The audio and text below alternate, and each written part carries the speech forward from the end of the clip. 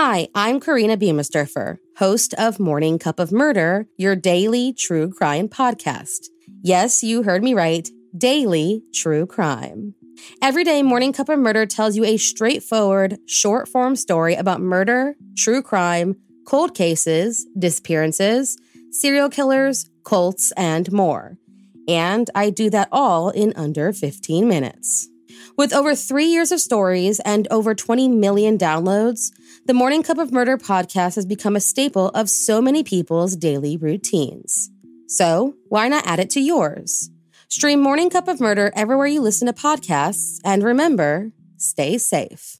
Mother's Day is almost here, and you can get her the most beautiful time-tested gift around. A watch she can wear every day from Movement. Whether your mom is into classic dress watches, rare and refined ceramics, or tried and true bestsellers, Movement has something she'll love. And right now, everything at Movement is up to 50% off site-wide during their Mother's Day sale. A watch is a gift that celebrates all the time you spent with mom. And a Movement watch is even more than that.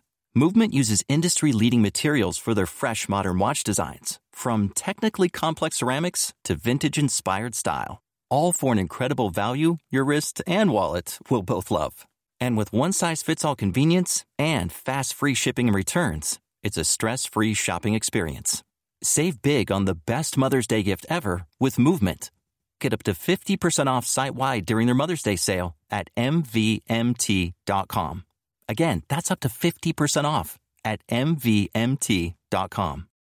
In January of 1915, a detective inspector by the name Arthur Neal received a letter that would not only change the course of his career, but change the way criminals were brought to trial in 1900s London. The letter and all of its strange contents wove together a story that brought him to a man born January 11th, 1872, named George Joseph Smith. So, if you like your coffee hot but your bones chilled, sit back and start your day with a morning cup of murder. Detective Inspector Arthur Neal received a letter from a man named Joseph Crossley in 1915. Joseph, who owned a boarding house in Blackpool, Lancashire, expressed that there was suspicion swirling around the similarities between two deaths, one of which occurred in his boarding house. He included two newspaper clippings. One was from the News of the World that was dated before Christmas in 1914. It was about the death of 38-year-old Margaret Elizabeth Lloyd, who died in Highgate, London, and was found in the bathtub by her husband, John Lloyd. The next referred to the death of Alice Smith, who died suddenly in a boarding house, Mr. Crossley's, and was found in her bathtub by her husband, George Smith. Most would have chalked these cases up to sad coincidences, nothing nefarious about them. But these murders were just similar enough that it piqued Arthur's interest. He visited where the Lloyds were living and asked to see the bathtub. Immediately, he was struck with disbelief. The tub, which was rather small, seemed impossible to drown in, especially since it was only 3/4 of the way full. So he interviewed the coroner and asked if there were any signs of violence. According to the doctor, barring a small bruise on her elbow, there were none. He dug a little deeper and found that, just 3 hours before Mrs. Lloyd died, a new will was drawn up and her husband was made the sole beneficiary. Oh, and she had withdrawn all of her savings that same day. Arthur Neal later found out that Mr. Lloyd had taken a life insurance policy out on his wife for £700, roughly £68,000 today. He asked the coroner to delay reporting his findings to the insurance company while he looked into the case further. He then looked into the case of Alice Smith. A similar insurance policy was taken out by her husband, George Smith, a man who was physically described and had a lot of similarities to that of Mr. Lloyd. So, Arthur Neal asked for one more favor from the coroner, to submit a positive report to the insurance company in hopes that the suspect would contact his lawyer so he could claim the money. On February 1st, a man matching the description of both George Smith and John Lloyd came to his lawyer's office.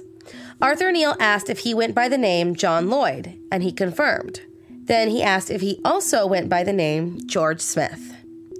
He denied that name, but Neal knew he had his man. He was arrested for bigamy and suspicion of murder. But if he killed these women, these brides in the bath, how did he do it? Neither showed any outward signs of struggle, yet both baths were too small for a drowning. Margaret Lloyd's body was exhumed to determine if drowning was her cause of death, and if it was, whether it was by force or some freak accident. Again, with the exception of a tiny bruise, there were no signs of force, and even the evidence of drowning was not extensive. Tests were run, but nothing gave them the answers. The coroner employed suggested that Arthur Neal run some experiments of his own in the same tub, so he had it set up in the police station. As news started to circulate about the brides in the bath, the chief police officer of Herne Bay in Kent sent a report to Arthur regarding a death in his jurisdiction that matched his other two cases. According to him, a man named Henry Williams rented a home for he and his wife, Beatrice Williams, who were married in 1910. 7 weeks after moving into the home, Henry rented a bathtub for he and his wife. Shortly after, he took Beatrice to their local doctor, claiming he thought his wife was having epileptic fits. She said they were just headaches. On July 13, 1912, that same doctor, who checked on Beatrice just the day before, was shocked to find out that she had died inside of her bathtub. Her head was underwater and her legs were stretched straight out with her feet out of the tub. Her death was ruled a drowning as the result of an epileptic fit, and, just like all of the other stories, her husband walked away with a large sum of money. Henry Williams was, obviously, also the man we knew as John Lloyd and George Smith. All three tubs were now in London, and for weeks, everyone involved in the case looked at the size of the tub, the measurements of the women, and the level of the water and scratched their heads. Then an idea came while looking at the information on Beatrice Williams' death. A sudden flood of water into one's nose and throat might just cause shock and sudden loss of consciousness, thus explaining the lack of injuries and minimal signs of drowning. So, Arthur Neal did something unique. He hired several experienced female divers of similar size and build as his victims and placed them in the bathtubs. He attempted to push them underwater, but found signs of struggle. Then, without warning, he grabbed the feet of one of the divers and pulled her under. Almost immediately, he noticed the woman stopped moving and slipped into unconsciousness. He quickly pulled her out of the water while doctors took 30 minutes to try and revive her. When she came to, all she could remember was the rush of water to her face. Arthur Neal had his cause of death. George Joseph Smith, the man's real name, was arrested on February 15, 1915, and charged with the murder of his 3 former wives. It took the jury just 20 minutes to find him guilty, and George Smith, born January 11, 1872, was hanged in Maidstone Prison on August 13, 1915. This case was one of the first where a criminal was charged and had his guilt proved based on a system of comparing other crimes. It was also the first time similarities in crimes were used to establish deliberation. All of this set a precedent for future investigations and prosecutions. Thank you for joining me in my morning cup of murder. Please join me again tomorrow to hear what terrible thing happened on January 12th. Don't forget to rate and subscribe and let me know how you like it. If you want to help support the podcast, there's always Patreon or just sharing it with your true crime-obsessed friends.